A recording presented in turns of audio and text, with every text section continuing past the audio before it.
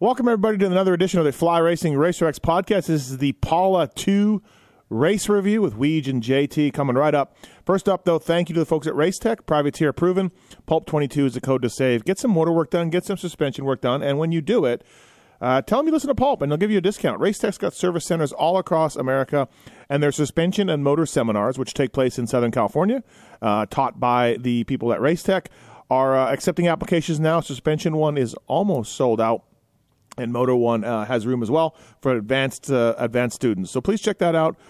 Racetech.com for more information on that. Get your work done on your bike and save with Pulp 22. Thank you to the folks at allballsracing.com as well, whether it's Vertex pistons, hot cams, bike in a box products, whatever it is, Pivot Works. Allballsracing.com is ready to service you and your motorcycle at great prices and great quality and aftermarket parts. So rebuild your bike and use the folks at allballsracing.com to supply your bike front to back. Thank you to those guys for coming on board, allballsracing.com. All right, on to the show.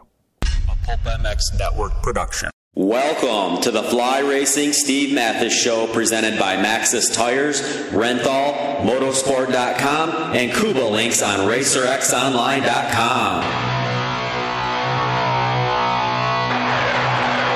With your continuing gracious support of our sponsors, we're thriving at over 1,800 podcasts delivered with over 20 million downloads. Click the Amazon banner on Pulp MX to help us out. Donate via Patreon if it suits you. And as always, enrich your moto lifestyle by working with the sponsors who support us.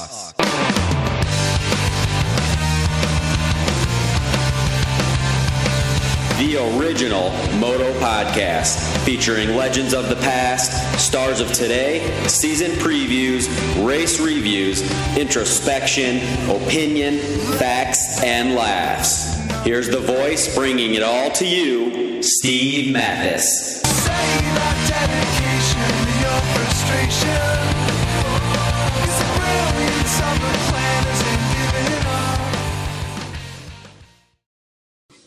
Welcome, everybody, to another edition of the Fly Racing RacerX podcast. Paula 2, Fox Raceway, the round 12 of the Lucas Oil Pro Motocross Championships, and that's a wrap. 2 champions crowned at the race, and we'll talk more about that and also a little bit of NBA as well. Thanks for listening. Thank you to the folks at Fly Racing. 2023 is out for the folks at Fly Racing. They're super excited. They're charging in with improvements to both style and performance for this year, led by the industry-leading Formula helmet. Featuring that Rheon technology, Fly Racing has become synonymous with innovation and outside-the-box thinking. They've got what you want. They've got the widest product range out there. I'm going to be riding and testing some Patrol gear, which is their off-road line. That's coming up shortly. So whether it's Patrol stuff, whether it's the light hydrogen or the Evo stuff, whatever it is, Fly Racing has you covered at Fly Racing USA on social media. And please check them out, all their athletes as well. And big things happening for the folks at Fly Racing, so thank you to that. Also, thank you to the folks at Maxxis Tires, SGB Maxxis Honda. Bryson Gardner this weekend on his Maxxis Tires being one of the surprises of the race. Good job to Bryson on his Maxxis Tire-equipped Honda. And whether it's light truck tires, whether it's trailer tires, mountain bike tires, Maxxis.com for more information on that. Thank you to those guys. They're affiliated with Jeremy McGrath, so, I mean, what more can you want? Speaking of tight title chases, right? Also, thanks to the folks at Renthal, Renthal.com. They wrapped up a championship with Jet Lawrence because Factory Honda's used Renthal for a long time, way back in 1986. Kawasaki using Renthal products as well. Red Bull KTM, of course. Renthal.com. Chains, sprockets, grips, bars, mountain bike stems, oversized bars, carbon bars for mountain bikes. Renthal.com for more information. They got a dealer locator on there as well if you want to looking for a specific product. Their website's super informative, so go to Renthal.com and check it out. So thanks to those guys for coming on board. Motorsport.com. Kobo Links we'll talk to you more about later. All Balls Racing on board, of course, as well. But let's get right into this because we have a lot to talk about when it comes to this race. And first up on the line, he's the voice of the series. Him, James Stewart, Dennis Rodman. If you had those three calling motocross in 2022, congratulations. What's up, Weege? Yeah, I don't even know, man. Honestly, I don't know what happened. It might have been the heat. Maybe that was heat stroke. I'm not sure anything that happened over the weekend happened. It did seem like we had Dennis Rodman in the booth. There were some odd smells coming from the man. He had a cigar lit. It's more like a dream, I think, than anything else. Yeah, and like I said, imagine going into January of 2022 saying, this year, James Stewart and Dennis Rodman will call a race. Yes, that's right. Just imagine That's that. Right. That's right. One guy we haven't heard from in years, and one guy is NBA's leading rebounder for about a decade. So, yeah. Also on the line, Fly Racing, flyracing.com. He is, was the pit reporter for the series. Jason Thomas, what's up, JT? Not much. Yeah, Dennis Rodman, that was a surprise. No question about that one. No, I was told it was quite the sideshow to actually coordinate that and get him there, and there was all sorts of analogies used to what it was like to have to get him actually to this race. Yeah, I imagine it a little bit like me trying to get Chicken here for the Pulp Show one time. Same level. But yeah, I'd heard in the morning Monster brought Dennis Rodman in, and I'm like, okay, yeah, sure, right, sure, and then filed it away in my brain as something that, like, whatever, I'm going to move on with my life. And then, yeah, it was actually Lucas Myrtle, Jet Lawrence's agent, made it happen because Jet is a big Dennis Rodman fan from the Netflix Chicago Bulls documentary, and he loves Rodman, and he wanted to meet him. And as a championship bonus, his agent, Myrtle, got a hold of some people who got a hold of some people who got a hold of Dennis Rodman and basically paid for him to come out to Paula and meet Jet. And I don't know how did the booth thing come about? When did you hear that he was coming in? Yeah, so I guess he wasn't there for Monster. It was, like you said, it was Lucas Myrtle that had him there. And but when we heard he was there, credit to Doreen, our tape replay producer, who JT you now know well from working with her all summer. Yep. Through the years, she's become really close with the freestyle guys over at Monster because they do demos during Supercross, and she usually shoots some B-roll of that to roll on the Supercross shows. So she knows everybody over there. So she hears Dennis Rodman's at the race, and she's like, wait a minute. I'm going to reach out to Kenny Taco Bell. I bet you he'll know what Rodman's up to.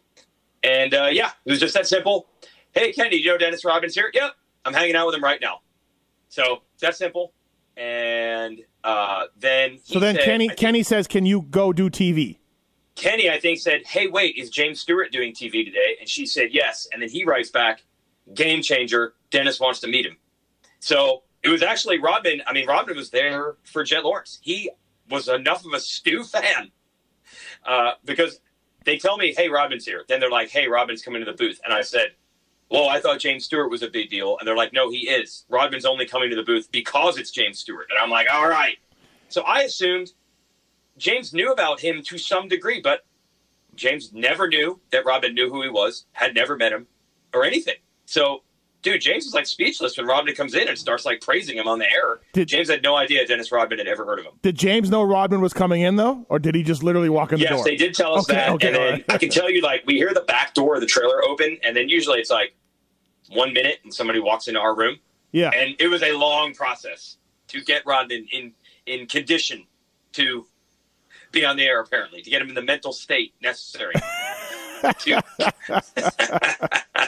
Yeah, so he knew about James, no doubt. He knew what James, that James had transcended the sport and innovated the sport. Like, who knows if he knows his win record, but he definitely knew James Stewart and knew that he changed the game of motocross and all this stuff. So that was pretty cool. And yes, James seemed super stoked that Rodman was in there. So, yeah. Yeah. It was pretty funny. Yeah, Rodman said, he's like, first it was Jeremy McGrath, then it was James Stewart. And I'm like, we were just mind blown. I'm like, oh my God, he knows Jeremy McGrath. Like, what? Yeah. So James is really riding high, and I mean that only in like a figurative sense, for about 10 or 15 minutes. Then, JT, you do the podium interview at Jet. Were you aware at that point, JT, of what this special present that Jet was going to be getting was? Yeah. Myrtle had told me because Myrtle wanted me to tease Jet with it in the podium presentation. Yeah. So I did that, but yeah, Jet still had no idea. But I did know by then. Obviously, I knew that Myrtle had brought him there, and I knew he had already been in the booth. And then, so yeah, I had lots of inside information at that point. Well, it was just funny because it's like for a few minutes, it almost seemed like Rodman was there because of Stu. But then I'm like, oh no, we just found out it's actually because of Jet Lawrence. It's Lucas Myrtle. Like, sorry, James. But But Rodman had said that they should build a statue of James at the racetrack. Because Yes. what he's done for the sport. Yeah, and I agree So with that. James came back with, hey, he did say have a statue. Yeah. So Yeah. he had that. He still had Yeah, that. he did have that. Well, remember one time we did, unfortunately, it didn't really work out, but we rented a Denny. Do you remember that years ago, right? No, it did not work out. No, but you can rent a Rodman, and that's really what happened. And not the same results, but, yeah. Close. Yeah, not bad.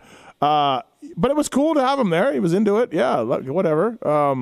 And then, JT, you guys had the video. Now, were you there, JT, or was that just B-roll that you? No, I was there. Yeah, I was there. I watched this all go down. Okay, so to me, Jet was like not that stoked, or did I get the wrong impression? No, he was. No, he definitely was. Okay, yeah, okay. Like the look on his face was like, I can't believe who I'm looking at. Like he okay. was definitely very surprised. The look on his face was like, oh, it's Dennis Rodman. So I don't know. Okay, all right. So different interpretations of the same event. No, he was very excited. Right. Okay. So, and then was Rodman there for long? I went back to Honda and I didn't see him. I don't know if it was like if he timed out or Yeah, I didn't see him either. I mean, I guess 250s race first, right? So there could have been almost 2 hours between the end of his moto by the time I got over there. But I didn't see him. And then Jet told me that Steve, remember at Washougal like 2 years ago, we were quizzing Jet on his knowledge of the history of the sport, and it was just absolutely pathetic. Yeah. Remember that? Yep. I'm like, so why Rodman? And he's like, yeah, I don't really look up to a lot of riders in the past of the sport. He's like, sorry, James. Sorry, RC. Sorry, MC. Sorry. But I really like Rodman. So I thought that was pretty funny. Right. He likes the guy that was like basically a train wreck off the court, but not Jordan. No. Not Jordan. Not MCRC. No. Rodman. No. Yeah.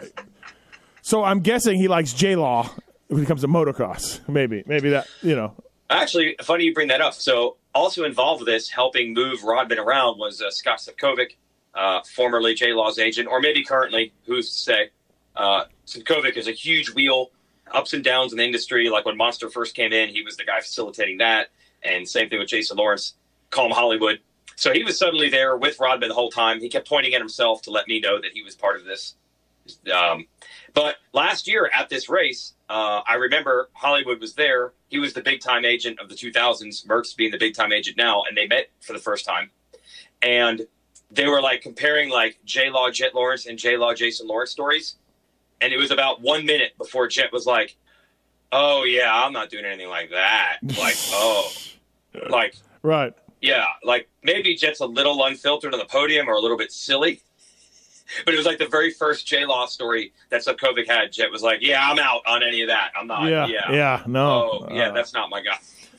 Again, though, it was you, Rodman, and James Stewart in a booth. Just say that over and over a few times. Like, yeah. Just part of the broadcast team. Yeah. Just part of the broadcast team. Let's throw it to Dennis Rodman. He had his hat. Why didn't he have his band on his hat attached? He did. It looked like he was. I think his head's too big. Okay. Yeah. I don't think it would fit, buckle. Right. Buckle. So at one point he was going to come to the announcer's tower in that VIP area, and I was going to interview him, but we were debating we were going to have a problem because my mic cord, I wouldn't have been able to reach him to interview him. So I was going to have to find something to stand on, or maybe stand on the side, like stand a step up on the side of the railing to be able to reach him with the microphone. So there were a lot of makeshift plans happening behind the scenes. Wow. Height differential, just too much. Well, the mic, my cord's not that long to reach like anybody. Like even if it's one of the taller riders, I have a hard time getting it all the way up to them. Like there's no chance. I would have been interviewing Dennis Rodman's chest. It was something else for sure. James was back in the booth. He did a good job again, Weege. I felt like, he was good. He's incredible. He's into it. He's really next level. Like he's seeing things that I don't know other people are seeing, and I don't even want to include myself in that because I'll assume all ex-professional riders and whatnot are seeing things that I'm not seeing. But it is absolutely next level, the stuff that he's picking up on, and that's just on the fly. Like I think anyone who does this job, JT, probably the same thing for you. If you go back and watch a race and you're not announcing and you just watch it, you see 50% more than you do in the moment. So we're just getting what James is seeing on the fly, which is unbelievable. I can't imagine if he goes back and watches again. I think I'm reappreciating with a student of the game. I feel a little bad. Like, Stu eventually became known for, like, crazy balls Stu. Like, he'll just hang it out and jump stuff, and he's so talented. The craft part, which we thought about with James when he was younger, wearing out videotapes, I think that kind of got lost to history. But, man, it is there. I agree with you. You just you didn't realize that he thought as much as he did. You just thought it was like he's just so damn good. A lot of greats, quote unquote, don't know how they do it. Right? They don't make great teachers. They don't know what they're doing, how they do it. It's just all the talent they have. But James seems to be underrated in that aspect. We don't think about that as much. I think you hit the nail on the head there. All right, Eli Tomac's your champion. What a first moto, JT. That was great, man. He told us after. By the way, in talking to him, he hated this track. I don't know if he hated anything more in his life than this motorcycle track. So just remember that. He said this is better than Unadilla on Friday night. Oh, he did? Okay. He said this track is better than Unadilla. Okay, all right. So there's the bar for you. He said he had a plan to win the first moto. Obviously, being one up, that's the nice way to take pressure off yourself.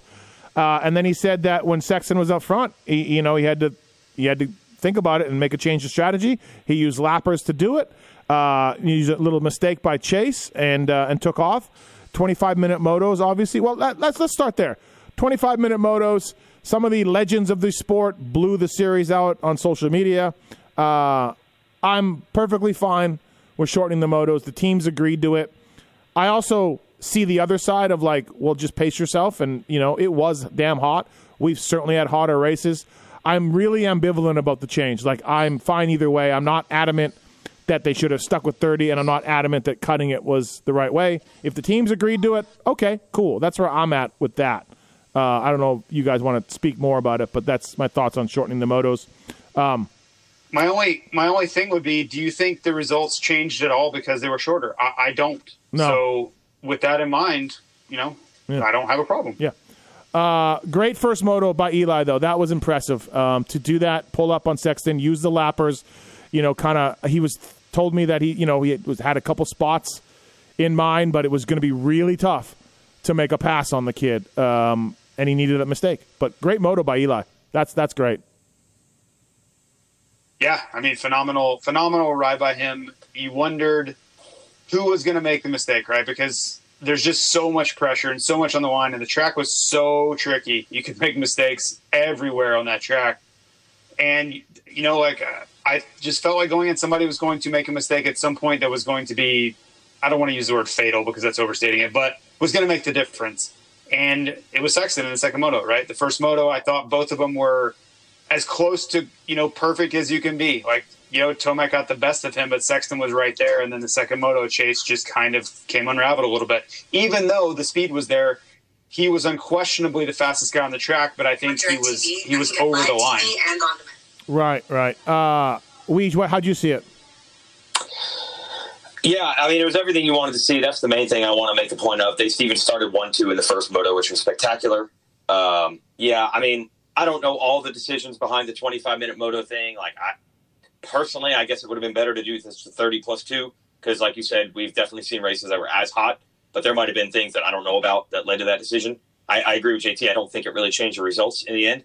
But I think Eli learned. Because I interviewed him too, Steve said similar things to me that he said to you. I think he learned a little bit last week. He was able to catch him in lappers, and he was able to do it again.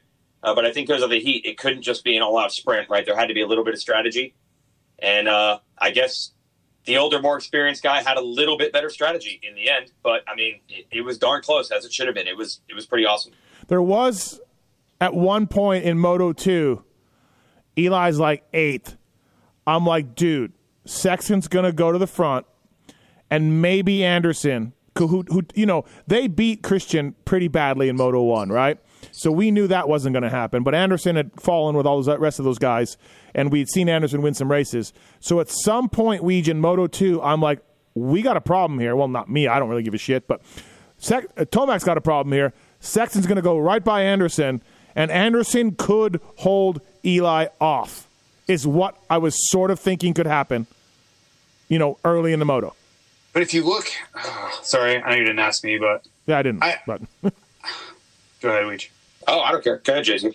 I just have such a problem with that take because of the lap times. The lap times didn't bear that out at all. they did early on, and then Well, yeah, okay, the first little bit, but I'm saying based on the first moto, like those guys were going 7 seconds a lap faster than the rest of the field at times, never less than 5. Okay, but Anderson fell and was in traffic and came from last or 34th to 5th or whatever. I'm counting lap time. So but he's in. He was doing 5 laps. They were doing 5 laps better. 5 seconds a lap better than Anderson on average. He was. You can't.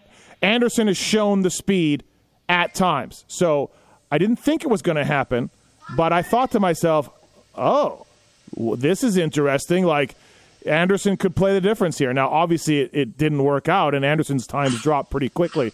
But early on in Moto 2, they were kind of doing the same things. So that's where I was coming from. It's easy to sit here now and be like, "Oh, well, I knew that." Well, but we didn't. We didn't see them Stu, beat Anderson that bad in Moto 1. We didn't know. I like what Stu said. It basically is Tomac's like, I beat third place by a minute, and Sexton the same. I beat these guys by a minute in the first moto. There's no reason to panic here. Like, I'm going to be a lot better than these guys at the end of 25 minutes. Anderson. What's funny was Eli he actually used that word. He did, yeah. He told me, I think he said the same thing to you, Steve, he was having flashbacks to Moto 2 at Budds Creek where he couldn't get those guys. Now, that's probably unrealistic after you win by a minute 17. I bet you with the heat, you can almost count on these guys are going to fade. I need it more than them. I'll get them. But, he did say he was pretty worried at that point just because that Budds Creek moto where he could only get 5th. I mean, Anderson was 4/10 off Eli in qualifying. He was faster than Sexton in qualifying. There was some thought to that was going to happen. And I was. How was it what was it? What were the best times in the first moto? Well, JT Anderson fell and was. I'm just 35th. asking a question. So I'm asking a question without comment. Did he ever have a clean lap? We don't even know. I'm sure he did. He's working through 30. He was in traffic for 30 minutes. Okay, all right, cool. JT knew it was always going to happen. Despite Eli telling me and telling Weege he was going to panic. Asking a question without comment. Okay, thanks. We got it. All right. So, anyways, you're not going to answer it? No. Okay. So, anyways, I was thinking that could maybe happen. Of course, it didn't, and neither guy played a role in that. And those two guys, I mean, Sexton was 3 crashes, right? 3 crashes was the final total. Yeah, 3. He was still going so fast after falling and getting up. And again, all Eli had to do was get second in the moto, and he wins the championship, right? Because of the first moto. So even Eli was like, well, I could see him coming. And then I was like, is he going to knock me down? So there was some drama going on. The second moto had more drama than I would have thought after, Eli wins the first moto and they win by a minute 17. I'm like, it's very hard to come up with a scenario besides a chain breaking or something. Yeah. Which is 1 in a million. But there were a few times during it, just Eli being in 9th and eventually Sexton being behind him and catching him. There's a chance he's going to try to knock him down. I'm like, okay, there were a couple opportunities here where it was like, wait, I'm not 100% sure this is going to work out the way we thought. Bunching? we had bunching. That would have been a lot of bunching. A lot of bunching. But we did have a chance at some bunching going on in the other class. But we'll get to that. I feel the Stu's take is that the first Sexton crash, he glanced over to see where Eli was. I don't know if I really saw that. I saw no glance. I saw no glance. Yeah, I just tend to defer to any of the experts. I don't want to contradict them. I'm sure Sexton will say that's not the case. But I feel like maybe it was pressure, and then I feel like that last one was he's just riding balls to the wall, right? He was almost 2 seconds faster than Eli and everybody else. He was over 2 seconds than the next guy, and he was almost 2 seconds quicker, best lap time in the second moto than Eli. So, yeah, it was go time. But, I mean, I didn't think he was going to knock him down. Sexton's not going to try that, like, in my mind, No, I don't think so. Yeah. I don't think so. Not Hunter Lawrence level, I don't believe.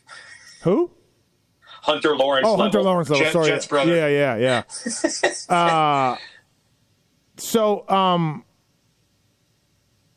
Yeah, okay, so 9 seconds off Sexton was of Tomac in Moto 2, and Tomac brought it home. I also Anderson 26 seconds back. Thanks, JT. You know everything. I know. You knew exactly how it was all going to play out. I don't know. Despite Anderson being quicker in practice, in qualifying, and I'm not allowed to despite have an that, opinion. I got it. You I'm not know. allowed to have an opinion. Well, Fine. apparently I wasn't, because I tried to have one, and you just said nope. We were debating a Nope. point. So, JT, do you think Sexton looked over? Did you see any of that? Did you watch it back? I wasn't able to see any of that because I was in that Rodman ordeal. So I was like running back to the mechanics tower during that first crash. So I don't know. I was like in the middle of running down a start straight to get to the tower. Did either of you talk to Sexton after the moto? I did.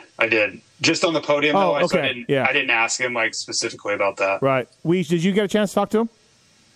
No, he was there under the Honda tent, hanging out the whole time post race. But I don't know. I just felt like here's what I deferred to in the Game 7 loss. Right? They interviewed the coach. They get a quote. They move on. Right. So maybe I should have, but I didn't. I was in the Honda truck talking to Lars, and he was upstairs in the locker still long after the moto. Like I looked up in the lounge, and I looked up in the lockers from the lounge, and he was still in there in his gear, and this was a while after the moto. So, yeah. What I thought was cool was really late, couple hours after, Dunge was over there, and then eventually Kenny came over too, and they were chatting with him, which I would assume, I think Dunge had already talked to him about some stuff earlier in the year about championship, right? Yeah, I got a little glimpse of that, yeah. So I think it was cool. It was like two veteran guys who had won titles before, lost titles before, and all that. I think just giving them a pep talk or talking them through it. So I didn't want to interrupt that at that point. Do you guys feel like – I just feel like Sexton was trying too hard. I mean, those lap times are incredible. Don't get me wrong, but I don't feel like that was necessarily the sustainable lap time, and that's why you got crashes. Like it was one led to the other, like incredible speed, but also you can't go 2 seconds a lap faster than Tomac for 30 minutes without a mistake, or 3. Yeah, I agree. At least the third crash, I think, was definitely that. The first one, I don't know. I didn't really see the glance. Again, I don't want to say that James Stewart doesn't know what he's talking about. So maybe he did, maybe he didn't. But I believe that was a mistake, not a riding over his head mistake. But the third one for sure, I think, was like, I got to win or die trying, which, hey, that's the way it goes, right? But the second one, I don't know. You got to figure there's a little bit of pressure or panic or something like that in there. I mean, he could have went right by Eli. It wouldn't have mattered, right? Eli would have moved right on over. And at that point, you're just hoping for a chain break, like you said earlier, Weege, or whatever, right? So, I know, but I feel like in these situations, you can't approach it like we are sitting here on a Sunday afternoon at our house and be like, well, you just know this is going to happen, and that there's a level of pressure and mental stress that in that moment, I don't know if they're thinking that clearly. No, you just know they're going to get Anderson. I'll just pass him easy. I'm sure he's just like, oh my god, oh my god, oh my god, oh my god, oh my god. It's probably what's running through his mind. You just know Anderson's not going to be a factor. You just know that. So, I mean, despite Eli saying it, just jab, JT. Well, that's what I mean. Like, okay, maybe if you show Eli lap times on a piece of paper, he's like, oh, yeah, actually, I didn't have anything to worry about. But when he's ninth at the beginning of the race and Sexton's in third, your mind starts probably telling you things that are a little irrational because that's what pressure does. And I'm sure the same thing with Sexton was like, I have to pass him, I have to pass. And, yeah, would Eli have let him go? Probably. But I don't think you think that clearly in that moment. That's what the pressure is. You guys, I didn't put this together, JT, but you guys did on the broadcast. It's really cool.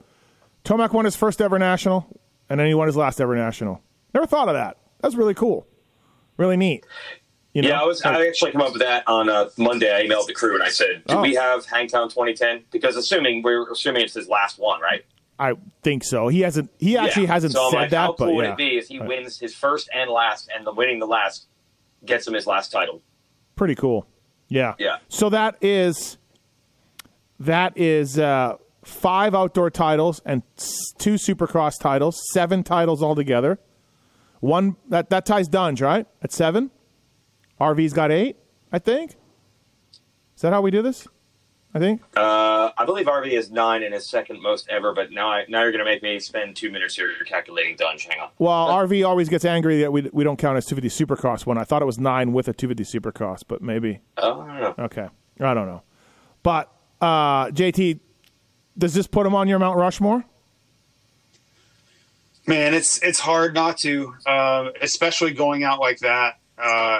There was so much pressure and hype and everything there, and for him to go do it and go 1-1, and I mean they annihilated everyone, and we're obviously having our little debate, whatever, but they smoked everyone else in the field, whether they thought they were going to, or I don't care about any of that. That's all fine. We can have our different opinions, but on paper, what they did to the field, especially the first moto, holy crap, man, they killed these guys. They were so much better, and we had talked about that, with Jeff Emig and other people, at these other staging area shows we did on Friday nights, and that was a big point that Jeff Emig was actually making, is that these guys were going to start separating themselves more and more and more as we approached this finale, and that played out exactly. They were just on a different level on Saturday, and Tomac, to his credit, was one level above that, and to go 1-1 and just put a stamp on it like that, I think he'll look back on yesterday for a really long time with a smile. Yeah, it was pretty damn impressive. Like, there was no signs of him being nervous, or he didn't show any signs of the pressure. None. I don't even know that I saw a real mistake out of him. Which, early in the career in some Supercross races, he got flustered. It appeared that he got flustered at times. So. For sure. There was just none of that. There was no sign of stress or uncertainty. I'm sure in his mind it's a totally different deal, but what we saw out of his riding, there was none of that. He said to me that, honestly, because it was just a race that he had to win, like any other race, he felt less pressure. He's like, if I had a 10-point lead, it's like then you start thinking you need to ride differently. He's like, I almost felt better. It was like any other race. The goal was always just to win. And I knew I had to win. And he felt that actually was less pressure, oddly. That was his theory. Yeah, look, it's not rocket science, but he said, I really want to win the first moto. Which he was really happy after the first moto. That was right away. Right. When he came into the tent, you could see, I don't want to use the word elation because he knew he had another moto, but he was very happy about the work he had just done. No question about it. It was one of the more impressive motos I can remember him having in his career, and there's been a lot. And this one was so steady and fast and error-free. And then when he struck, he was gone. Like, I got to go. Like, see, Well, Sexton hung in there, though. I thought Sexton did a really good job of hanging in there. No, but I think he opened up to one. I think I was looking at the timing and scoring. I think it was like within a few turns, it was 1 point something already. Yeah. Sexton regrouped though. Yeah. He had that one line in the back where he was tripling through the rollers, and he had that dialed in. Once he kind of regrouped from the pass, and I think he believed he was going to make a run back and get him back. It didn't play out that way, but he looked really good kind of once he got his bearings back. Did you add up the titles, Weege? Did I what? Did you add up the titles? You said you were going to Google the titles. Oh, yeah, I did. I got 8 for Dunge, 7 for Eli. And 9 for RV?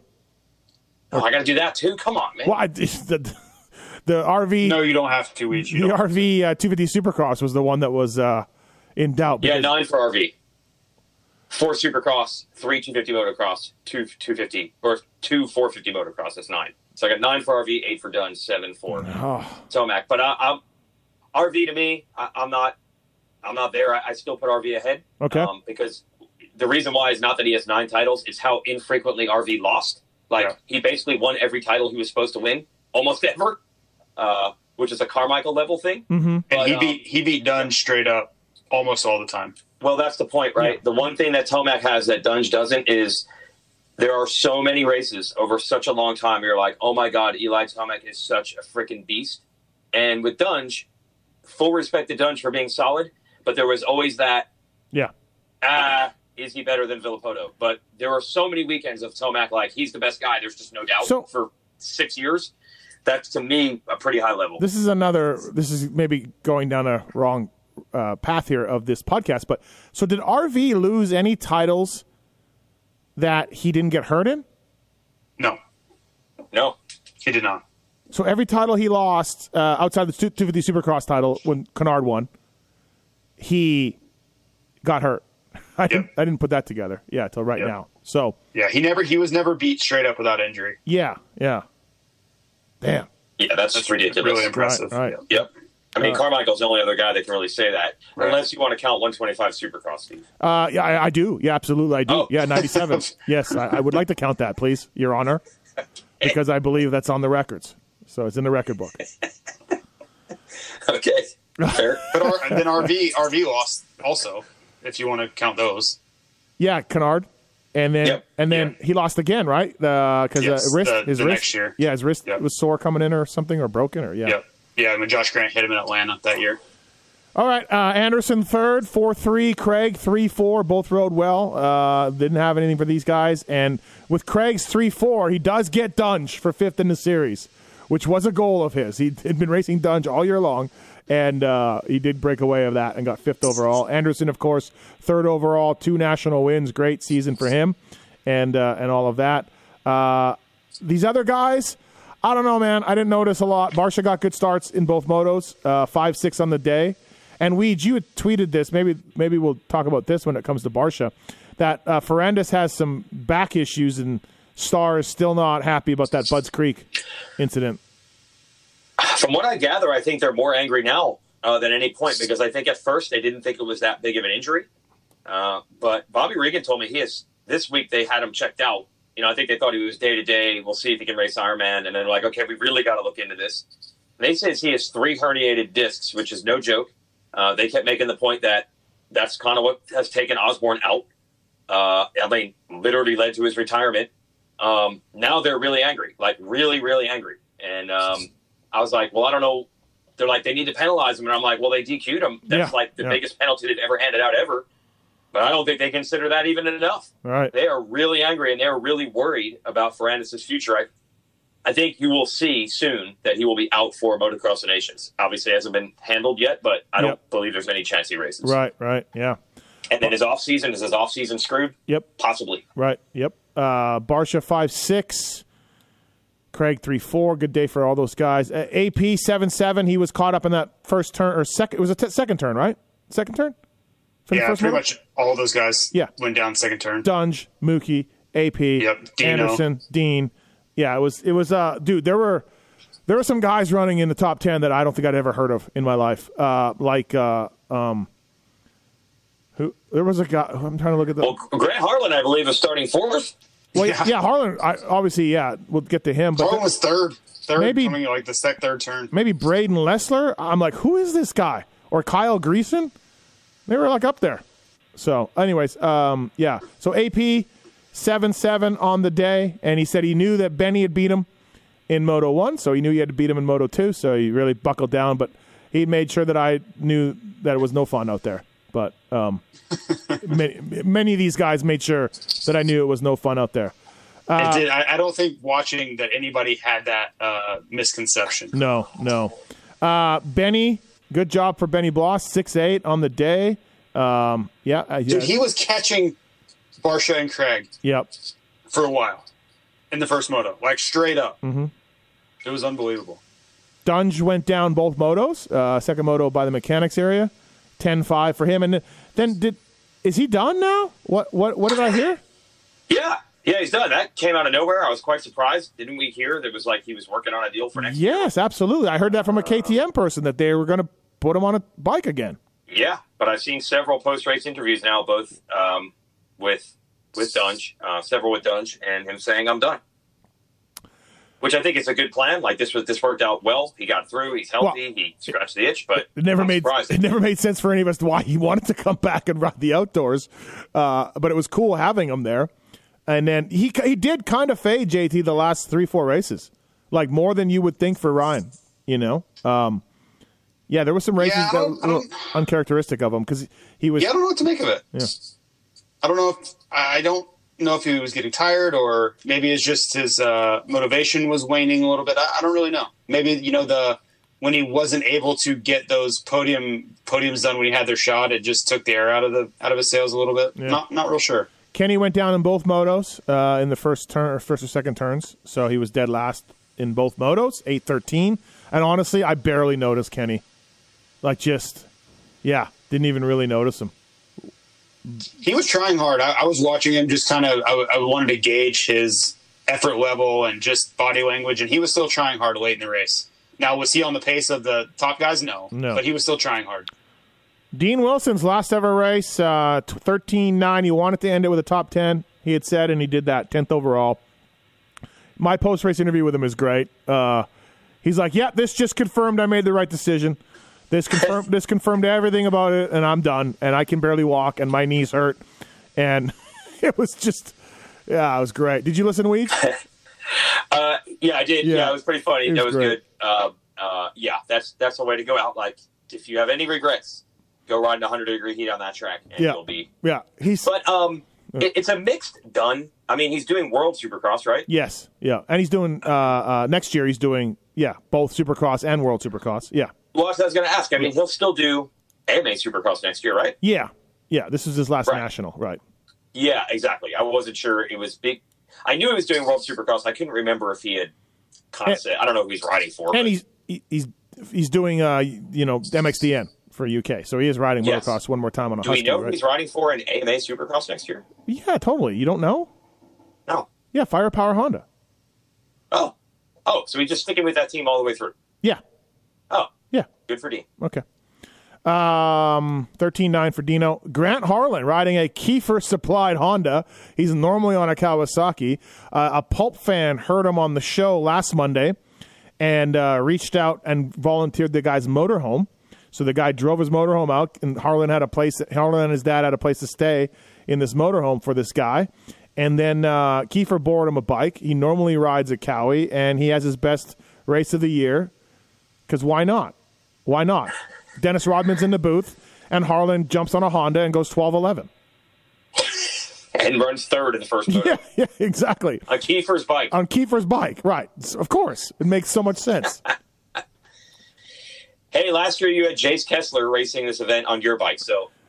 That's a great point. Yeah, that's true. We didn't go 12:11, but still, you're right. Good job for Hawaii's own. They're going to be one hell of a luau going on, I bet, over this 12:11. I absolutely love these stories because there are so many people making YouTube videos and going on social media and ragging on the sport about, the rich get richer and it's not fair and it's unfair and it's unfair and it's unfair. I want to see the other motorsport of this level that has a Eli Tomac, Chase Sexton, all the resources, millions of dollars on the line being spent, best of the best, cream of the crop, but also has stories like Grant Harlan within the same race. I want the receipts to show me where that exists anywhere else in the racing world. This is my comeback to MXGP people, where you have to be approved to race or get a wild card or be on a team. I hate that. I think that's ridiculous. And No, you don't. You just have to pay. Okay, yeah, all right. Pay. It's like 1,000. I think it's 1,000 euros. Furthering my point. This is the most democratic. If you're fast, you can get in, you can borrow a bike, and you can do well, and you can race in the same race and get 12th, still beat 28 other guys in the same race that Tomac and Sexton are battling for millions of dollars. To me, that is the most fair, democratic system in all of racing. And then people want to complain about, 4 strokes or something. I like it too. I think it's great. I think it's great stories. And Hawaii, and I mean the guys from Hawaii. The obstacles he's had in front of him are huge. He was telling me the suspension was really soft. So then, of course, I went on Twitter and blew Kiefer out for his crappy suspension settings. And then, because even Harlan was like, Kiefer's pretty fast. He's not Harlan level fast, but Kiefer's a great rider. And Harlan was like, he's a good rider.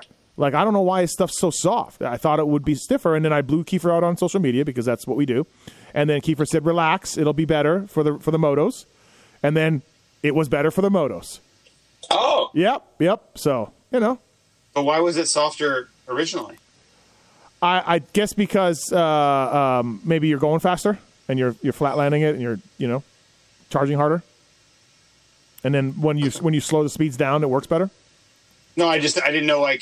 Was Kiefer saying was Kiefer saying his base setting was really soft and they were going to adjust it? No, Kiefer was saying that his settings are fine, It's not soft. It'll work great for the motos. Okay. Yeah. And I think it did. So, good job, Grant Harlan. Again, makes no sense that he had his best race of the year on a Borer Honda in Paula with a Pulp Fans motorhome. None of that makes sense. But Nope. it is. Freddie Noren, 9:14. Good job for those guys. McElrath, good second moto for McElrath. He was up there, got a good start, hung in there pretty good, I felt like anyways. Marshall Welton, 14-12. Bryson Gardner. Norn was so tired the second moto. Was he? Yeah. Oh, my gosh. He was on my fantasy team, and he lost. He was, absolutely smoked. And I understand. I get it. Yeah. I'm not coming down on him, but, Yeah, it was bad. He's normally not like that, right? He's pretty he's not like amazing shape, but he doesn't get that tired. But yeah, in this one he did. So Yeah, I'll give you just an idea. Like, his best lap of the second moto was a 2:33. His last 3 laps, 2:48, 2:56, 3:09. Wow. Wow. That's the level of tired I'm talking about. 30 seconds. Yep. jeez. 36 seconds Now slower. was he because he was on your fan? Was he getting passed? Wow. Oh, yeah. Okay. All right. Yeah. Absolutely. Like Yeah, it wasn't like he was yeah. by himself cruising. No, this yeah. was, I was watching with disdain. Right. Because after the race, I said to Benny, yeah, you guys both got top 10 because I figured Freddie would have got top 10. I hadn't looked at the overalls yet. Yep. So I didn't notice him losing all those spots in the second moto. He would have. Yeah. Yeah, he would have. He went to 14th, which was just, happened to be 1 out of double points. Right.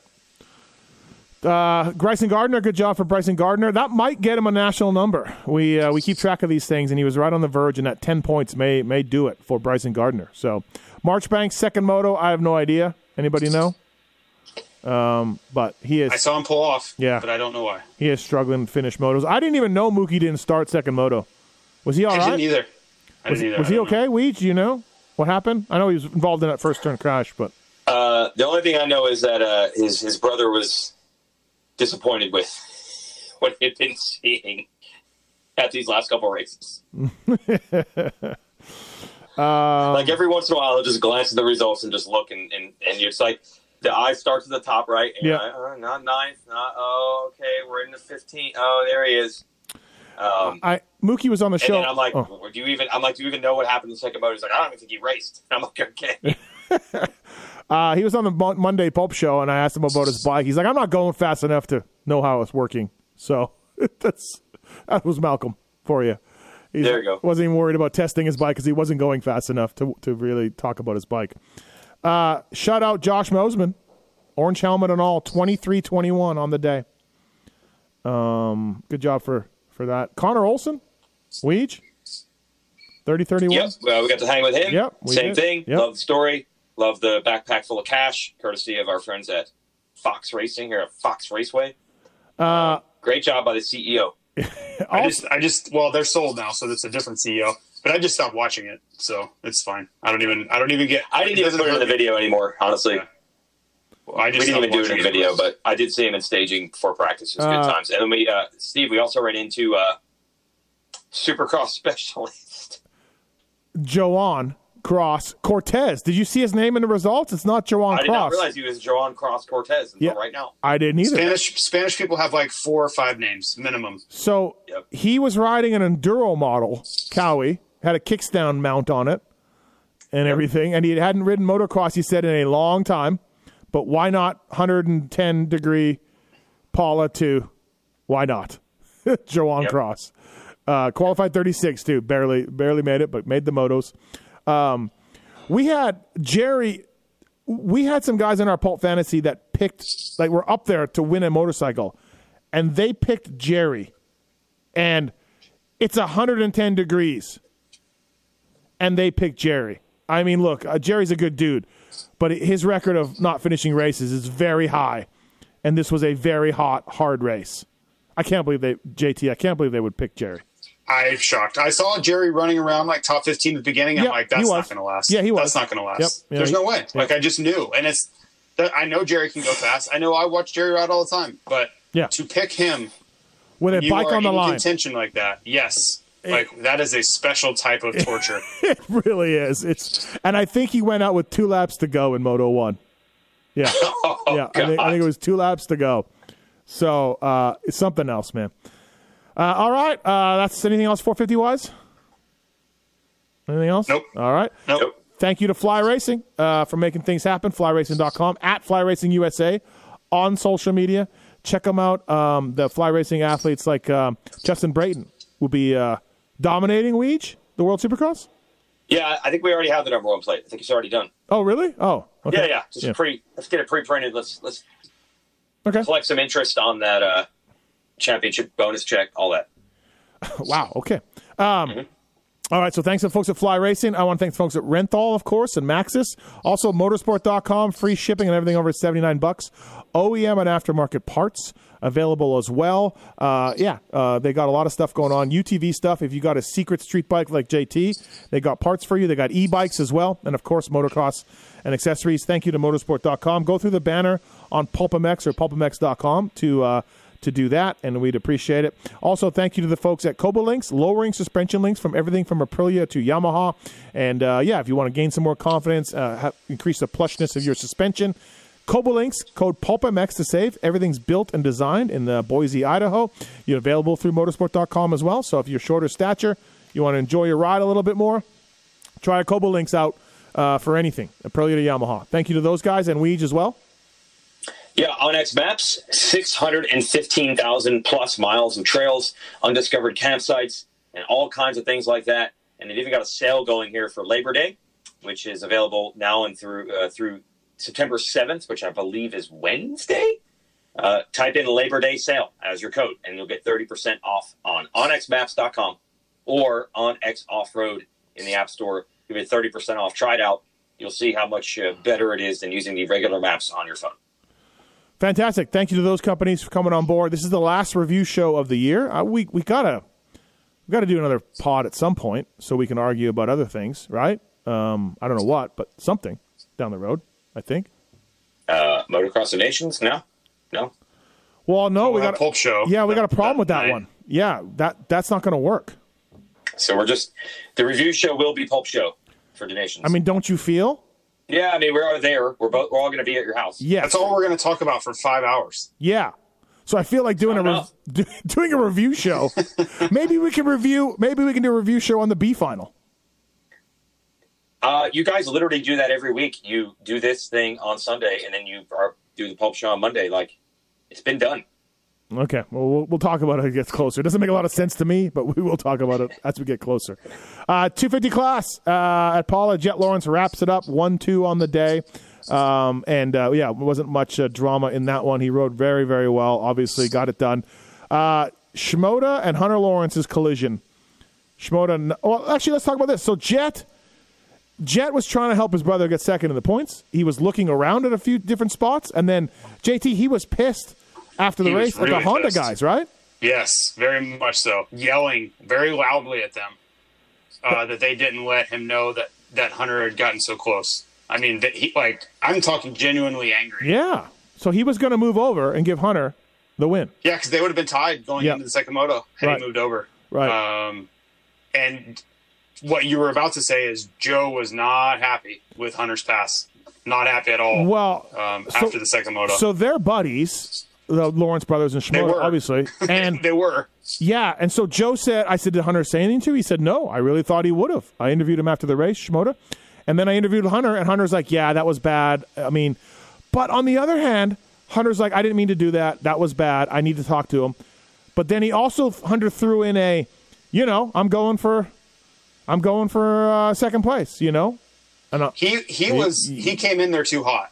That was not like, I'm going to knock Joe down here. I truly, firmly believe that he had too much speed coming in the corner and he couldn't slow down. He was trying to slow down. Yeah. Now, was he willing to make contact there and move him out of the way? Maybe. No, he wasn't trying to knock him down. He said, I knew there would be contact, but yes, right. He wasn't going for a takeout there, though. That's my honest opinion, because you can see in his body language, like he's full brakes, like he's trying to slow down to make it not really bad. and he couldn't slow down any more than he did. But then, like, then Joe's like, you know what you're doing. You know you're going down the hill. Joe, So I get Joe's point too. Like Joe's like, hey, dude, like really, like, I get both sides. My only point is that I don't think Hunter meant to hit him that hard. I think he meant to make an aggressive pass there, but if you watch it in slow-mo, like he's panic braking there to try to slow down more than he is. We may have a Schmoda Lawrence, breakup / feud going on here. Yeah, we had the Lawrence brothers on our unbelievably star-studded pre-race show Friday evening. You can watch that all on the American Motocross YouTube channel. That's the YouTube channel for the series. I highly recommend it because we had, let's see, Eli Tomac, the Lawrence brothers, and James Stewart and Chad Reed. It's a pretty good list of guests. And also Noah Viney, who won the Combine, who was stuck in between Stu and Chad. And I think people wanted to hear from Stu and Chad, I think. More than him. Sorry, Noah. But Hunter made it seem more like the friendship is more Joe and Jet because they're younger. I don't think it's like he doesn't like Joe, but I think, they get along, obviously. But, that changed it. I was a little surprised to see that level of effort. Like, you're gonna pull over and hand over a moto win to help a guy get second in the points. Like, I know there's money on the line. Like, it's a lot of money. Yeah, so I guess I have to understand it because of that. But that's a pretty heavy look. And I think I'm angry that I won the moto and I didn't pull over for second. Well, and if you go back to last year, going into Jet winning his first Lucas Oil Pro Motocross Championship, Hunter made so many comments going into it about, hey, if he wins this title, like, it changes everything for our family, like, financially. So I think in those moments where there's a lot of money in the balance, like, they truly do think, like, family first type stuff. And that's the only reference I have to go back to is how many times Hunter talked about if Jet can win this title, like, getting us out of debt and paying off all these things that, are holding us, or that we've accumulated over, years of traveling around the globe. So that's what I kind of point to in those moments. Yeah, it's true. They've kind of put it out there already. Yeah, not Joe, not stoked. Hunter, not. No. Yeah, no. He was not. No. He was not. 4-1 for Joe, second overall. He hangs on to second in the points because Hunter got a garbage start. He was hauling ass the second moto. Period. So I think Clinton Fowler posted this, that the two largest motos, the largest margins of victories in motos this year were by Joe. This weekend, and then, I don't know, whatever. Buds. Did you watch? Something? Were you watching the lap times? Yeah, it was, like his lap times were ridiculous in the second moto. He was gone, and then I was thinking to myself, like, hey, Jet's got this thing wrapped up, but I mean, you know what? Like, still doesn't matter. Like, he still wants to do it, right? He wants to beat him for Hunter, is what I was thinking. So I'm like, he said that on the podium. Yeah, and he basically said, like, I wanted to win, but yeah, Joe, like, see ya. Like, I couldn't. Yep. Hunter's bad start. Second moto really did him in. He got up to fifth, but that was all we can do. Justin Cooper, 3-3. Got a whole shot FFL as well. Thank you, Justin Cooper, for Pulp Fantasy reasons. 3-3 Weege for Justin Cooper. Yeah, that second moto was really impressive. I think he really needed that. He hung with Jet the whole time, kept trying to get him back, I think he just needed to see some down the stretch endurance because it looked like it was happening with Washougal and Unadilla. And the last two races were kind of the early season Justin Cooper again. And I say all of this in the vein of Motocross of Nations because, look, we all know Sexton and Tomac are getting on the team. If Cooper ends up being bad at Redbud, that is going to be questioned. There's a little bit of there's no question that Tomac and Sexton should be on the team. But if Cooper goes out having a couple of bad motos and then struggles at Redbud, there's going to be a lot of second guessing. So I think that was helpful for him to be strong again. Yeah, there's already some social media discourse about it, right? About Cooper. But yeah, just calm down, everybody. Yeah, I'm saying if he struggles at Redbud. If they get it done at Redbud, that's the huge linchpin. It doesn't matter. I did like to see him be able to beat Marvin. And also, he beat Hunter, second moto, and he rode with Jet. So, like, if you were worried about him, those are the guys you need to be worried about him riding with, are Hunter and Musquin. To me, in my mind, those are the two. You need to be like, if he can't beat those two, we're in trouble. Or if he can't even keep those guys in sight, we're in trouble. And it looks like he could to me. Yep. RJ worked his way up through crappy starts to go 7-4 on the day. Hammaker, good job for that. 6th. I mean, what? Sorry, Yep. I just want to jump in before you moved on from Hammaker. That guy in time qualifying is one of the sendiest people I've ever seen in my life. I mean, he's really good at it. But wow, does he go for it in those time qualifying laps? Remember, he qualified first at the first Paula, the opening Absolutely. round, too. Yeah. It's a compliment. It's unbelievable how fast he can go.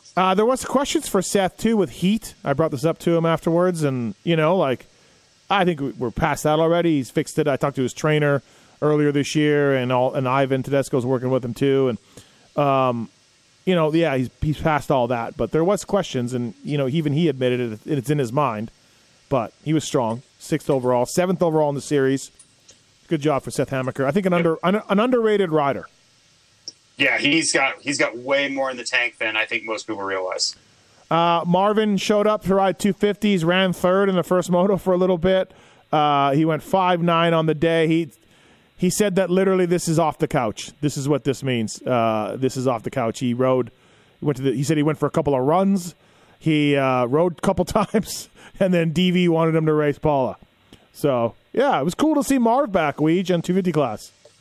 Yeah, he rode awesome. I was trying to find him all day. I never saw him, so I ended up talking to Roger real quick.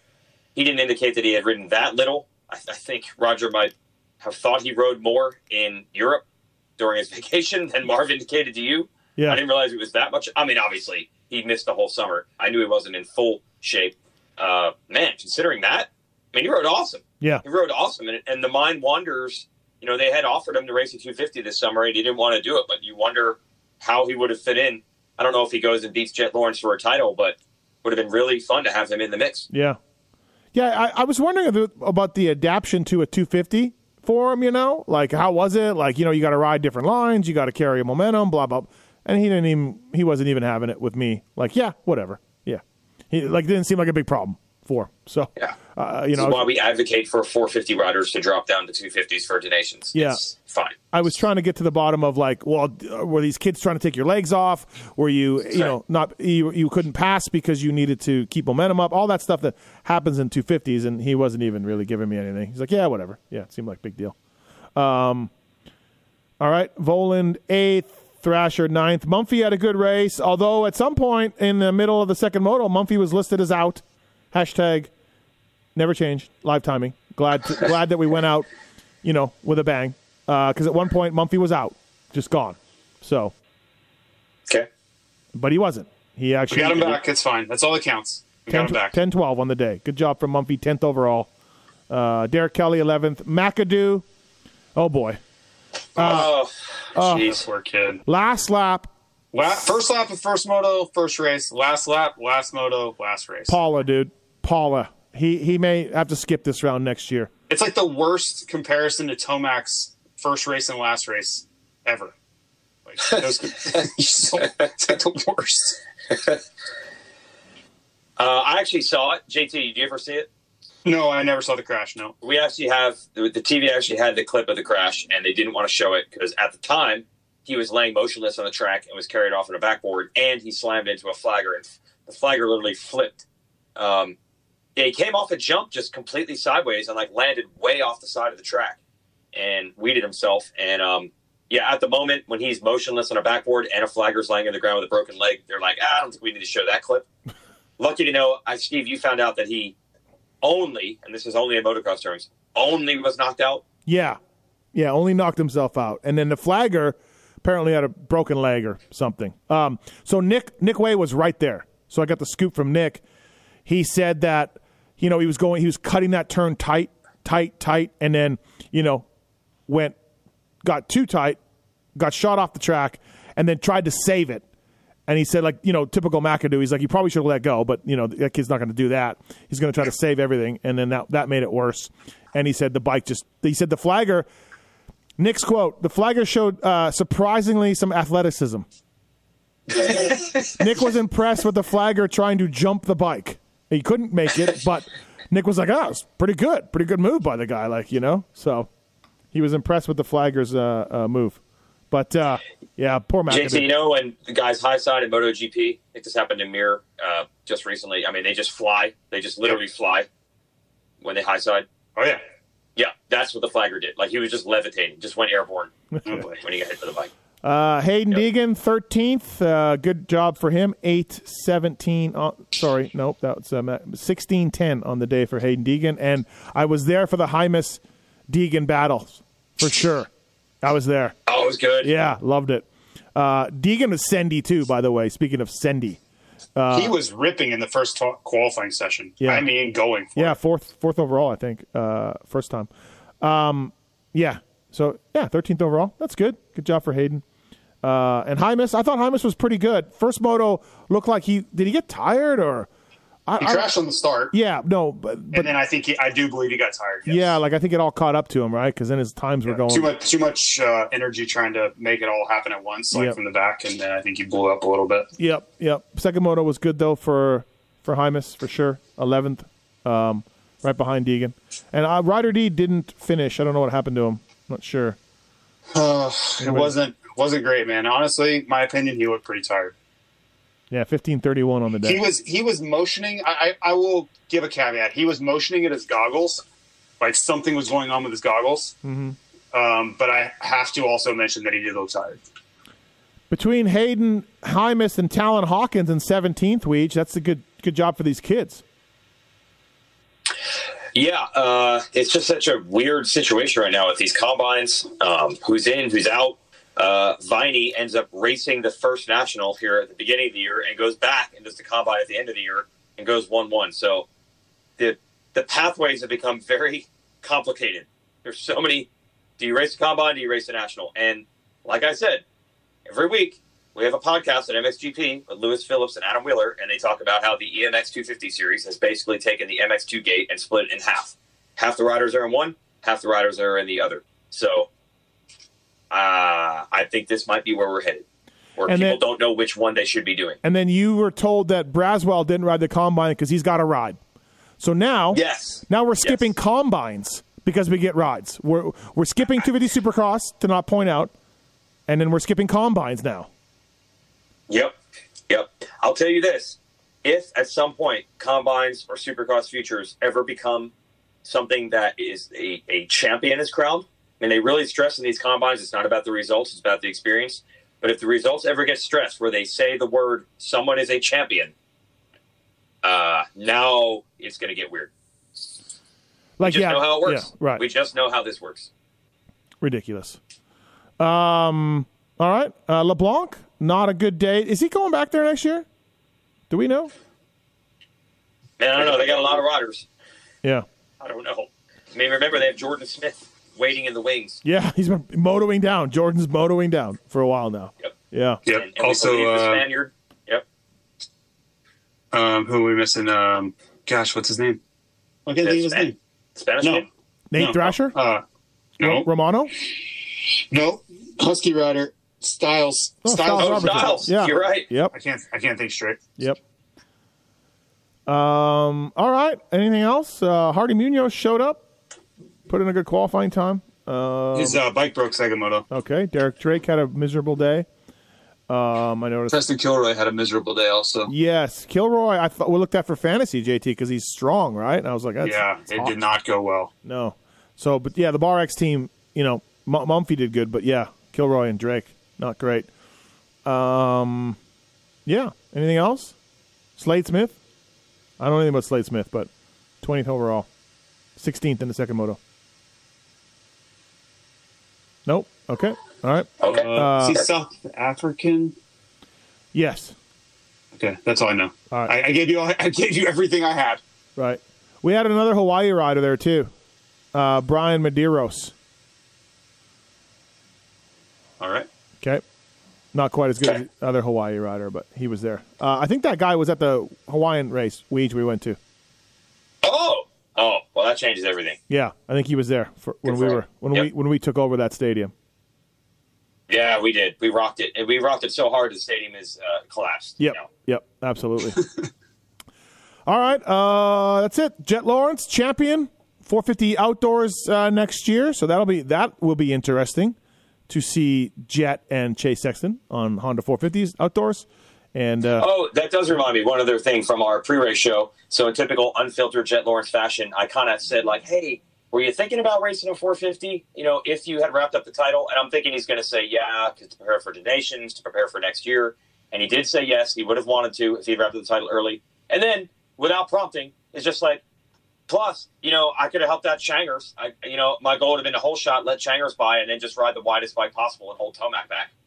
So first we were like, Changers? Changers is what the Lawrence brothers called Chase Sexton. So I had to get that straight. Yep. It took Stu about 10 minutes to even know who Changers was. And I'm like, this is the Lawrence brothers. It takes a little while to understand their language. Yeah. But the fact that Jet, in typical unfiltered fashion, was like, I'm not even doing it, but I'm still going to tell you what I would have done, which is try to whole shot and block Tomac. I would love to get a like spreadsheet of all the riders with their nicknames on it. That's what we need from the Lawrences. Because I guarantee we've only heard the tip of the iceberg with all the riders and who they are. Like we hear them every once in a while, just mistaken or accidentally. We don't have the full list. Right. Like I never said, hey, is there a nickname for Chase Sexton? It's just luckily he got brought up. There could be. Jason Anderson. They might have a nickname for him. Well, they basically told you. They said they have. If you have just a normal name, they have a nickname for you. Changers. I wonder what they call Weege. Yeah. No, Hunter said Weege is short enough. That's good. And then Stu was hoping they had one for him, but he was just Stu. Or Bubba also. Jet said Bubba. Oh, a little bit of Bubba, yeah. Yeah. Booba. Changers. I always like Booba. All right. Okay. And help out Changers. They were friends with them back in the Geico Honda days. Yeah. Trying to help Changers. Yeah. Oh, well, go Changers. Absolutely. All right, that's a wrap, I think, on the review pod. Eli Tomac, great champion. I told you guys from the start. I called it, and that was my guy. So It was never in doubt. I honestly, it was in doubt for his knee injury. In my mind, I'm like, I think he's going to hurt his knee again. He just catches it one time. He took some time off the bike after Supercross, but yeah, it like literally never came into play. Once he got his bike dialed in after Paula won, he was fine the whole way. Oh, never doubted it. Never. Oh, okay. Had it under control the whole time. No, as far as racing the whole series, like the knee was never a factor. No, the knee was never. I didn't hear anything about the knee. Yes. No one talked about the knee. There was no issues with the knee that I know of at any point. So, yeah, it was all of that. So, all right, before we go, one more prediction, MXDN. It'll be the next time you guys, our listeners hear us three, will be the Monday Night Pulp Show, the day after MXDN. Does USA get it done? Weege. Okay, God. JT. Yeah, I don't want to go there. Yeah, I have no idea. I mean, everything that history has told me over the last decade, absolutely not. If I don't expect anything, I can't be let down. Okay.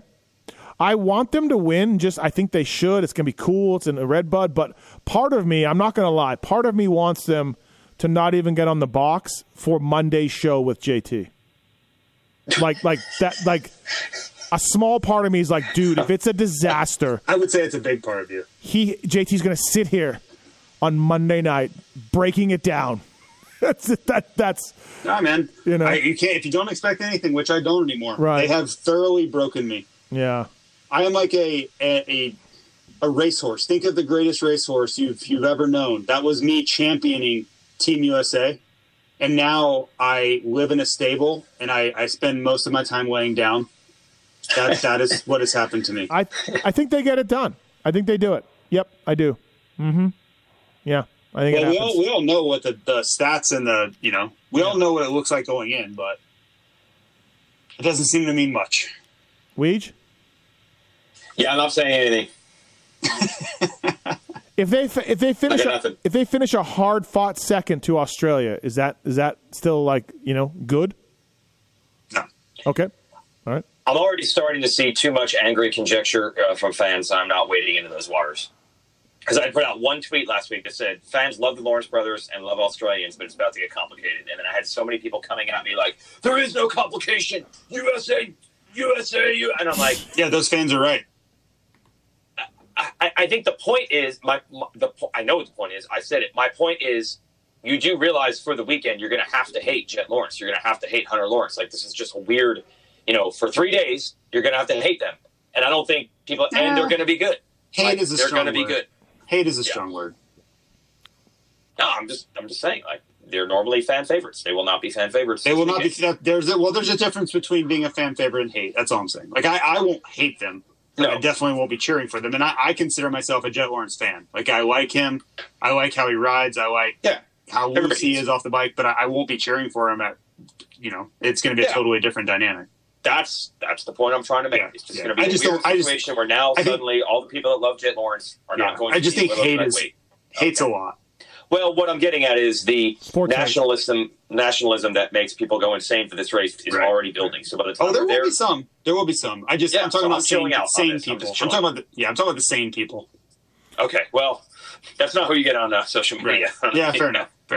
Yeah, the nationalism for Team Canada when any hockey tournament is going on is just insane, right? Yeah. Just ridiculous. And I got people being like, do you think Australia has any chance? Like, Jet can't keep up with Tomac and Sexton, and Cooper's great. And I'm like, the race doesn't go that way. Like, what do you mean any chance? Of course they have a chance. That's my point. Great chance. I know you want Team USA to win, but the race is weird. Like, we can't just be like, well, Jet's new in a 450. He can't beat Tomac and Sexton, so they have no chance. Like, it doesn't work that way almost ever.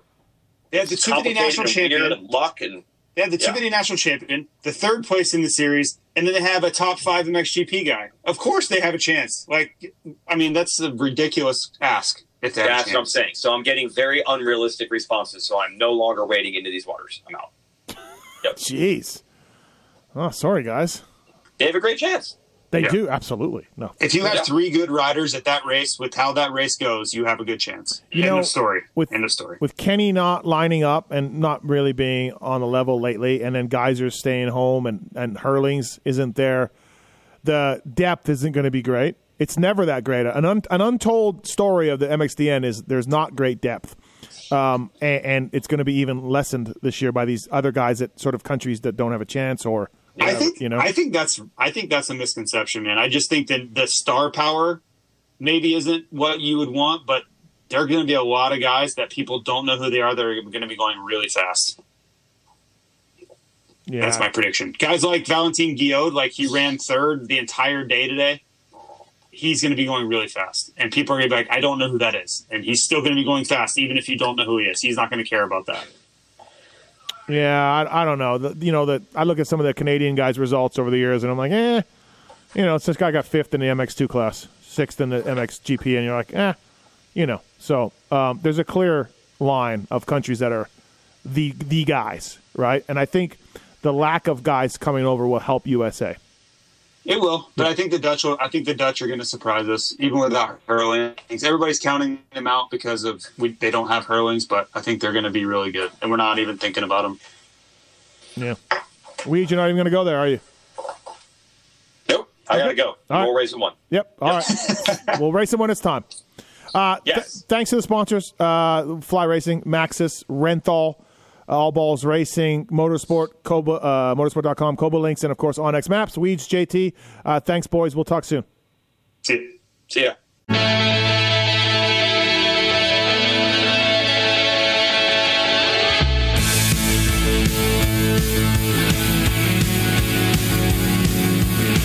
This has been the Fly Racing Steve Mathis Show, presented by Maxxis Tires, Renthal, Motorsport.com, and Kuba Links on RacerXOnline.com.